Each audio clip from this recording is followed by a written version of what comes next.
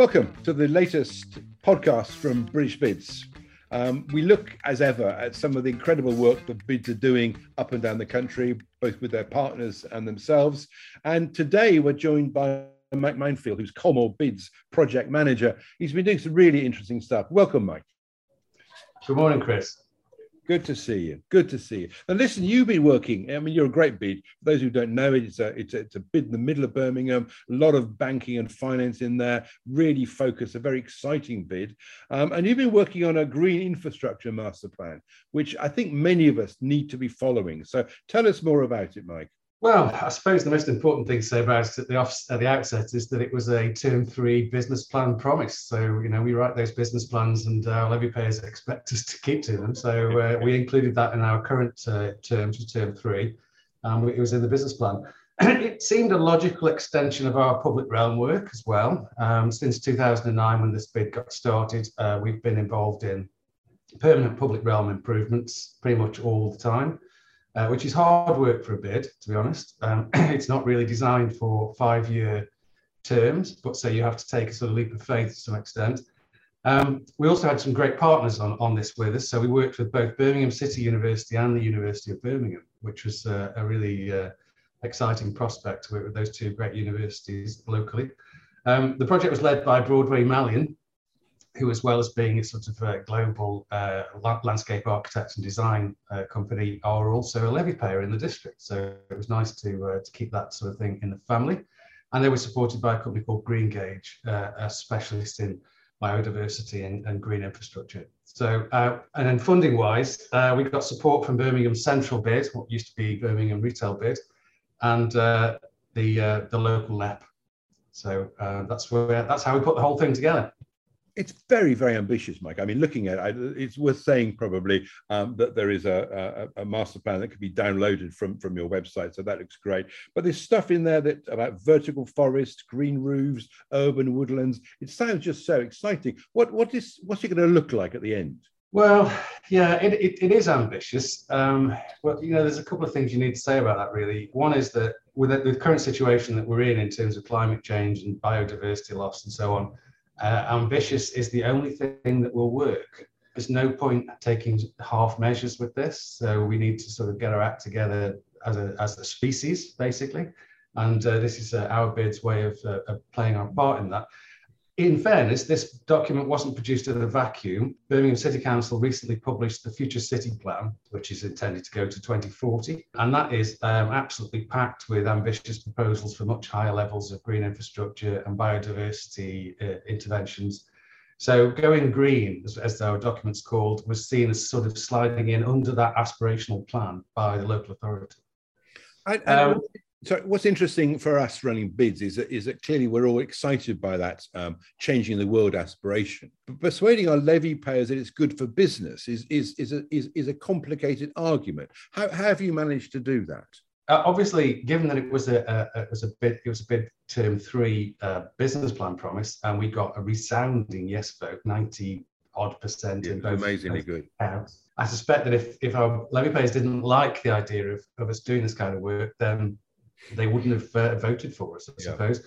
But actually, our interactions with businesses during the production of this master plan document, it just kept coming back that they were yes, we must do more of this, definitely we must. And from their viewpoint, a greener and more attractive location, particularly for a bid which is 92% professional services, as you alluded to earlier. It's just all win for them, because if they've got a regional headquarters in Birmingham, they want their staff to be around. They want their people to stay. They don't want to be going through constant churn of staff. And if you're providing a beautiful environment that's also healthy, then that ticks boxes for them. It's so positive, isn't it? It's so good to know that businesses are feeling like that. Now, Birmingham is the sort of quintessential, heavily urbanized area. I love it dearly. I used to live there as a student there, so I know it well. But that must give you particular challenges, I think, for this sort of project. Yes, I know. I think, to be honest, the days of thinking that green means rural are now gone. Basically, we can't think like that anymore. We have to think in terms of what greenery can we introduce, what green infrastructure can we get into urban areas. Colmore is an attractive area anyway. We've got the sort of cathedral grounds right in the middle, but we can do a lot more than that, and we can make it so that it's really, really ticking boxes for us in terms of making our contributions, changing mindsets.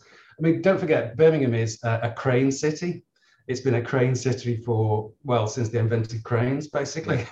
So there's always a redevelopment project going on somewhere. And so part of what we're doing here is just trying to get people to think, well, on top of the changes we were going to make anyway, to whatever this project is, this site, this location, have GI at the top of our priority list of what can we do to improve that. And to be honest, a lot of developers are already starting to think along these lines anyway, because it makes their end product more attractive. And then, of course, there's the opportunity to actually get involved with projects which are just about improving green infrastructure.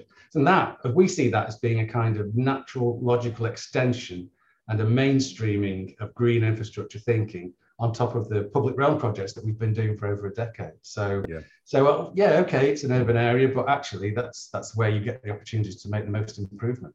That's a very positive view of the world, isn't it? That actually, if things are complicated, a challenge to make it better. So you've got the plans, you got voted in, as you say, very successfully. You got the green infrastructure plan. What happens next? I like to think of it as a bit more than, it's called a master plan, that is true, but actually I think of it as more of a toolkit. So we are making it available to anyone who wants to use it, in terms of, just take it down off the shelf, as it were. I've been working in the sort of civic space, either inside local government or outside, for most of my career, and I've seen a lot of documents like this. I have never seen one quite as practical as this. Yes. It is literally nuts and bolts. What have you got? Have you got a location that you think could be greener? This is the approach you should take. Have you got some funding from somewhere that was a bit unexpected maybe, and now you're wondering what to do with it? This is the approach you should take. And it's just really powerful stuff. So we are now actually talking to the LEP about the possibility of a funding bid for updating a project that we started back in 2015, which was the Snow Hill Spatial Master Plan.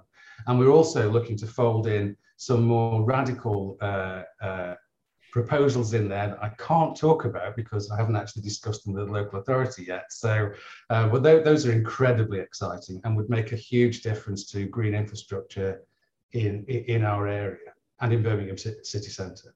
That's just all so exciting, Mike. And it's probably worth knowing that British BID is looking at running we're calling them summer sessions of bringing together bids to look at topics. And one of them is going to be green infrastructure, sustainability, the whole recycling stuff. And we're looking at getting a couple of bids together to talk about what they're doing, to just push it out to a much wider audience. And it would be very nice if you could join us on that and maybe present what you're doing at that group. Would that be good with you?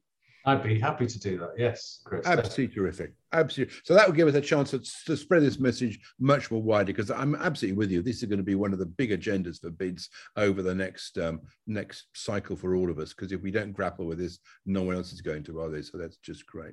Mike, thank you so much, as ever. A joy talking to you. And it's great hearing so much coming from Birmingham Colmore. It's just a good story. Thank you very much indeed. Have a good time. Look after yourself. Bye-bye. Cheers. Bye.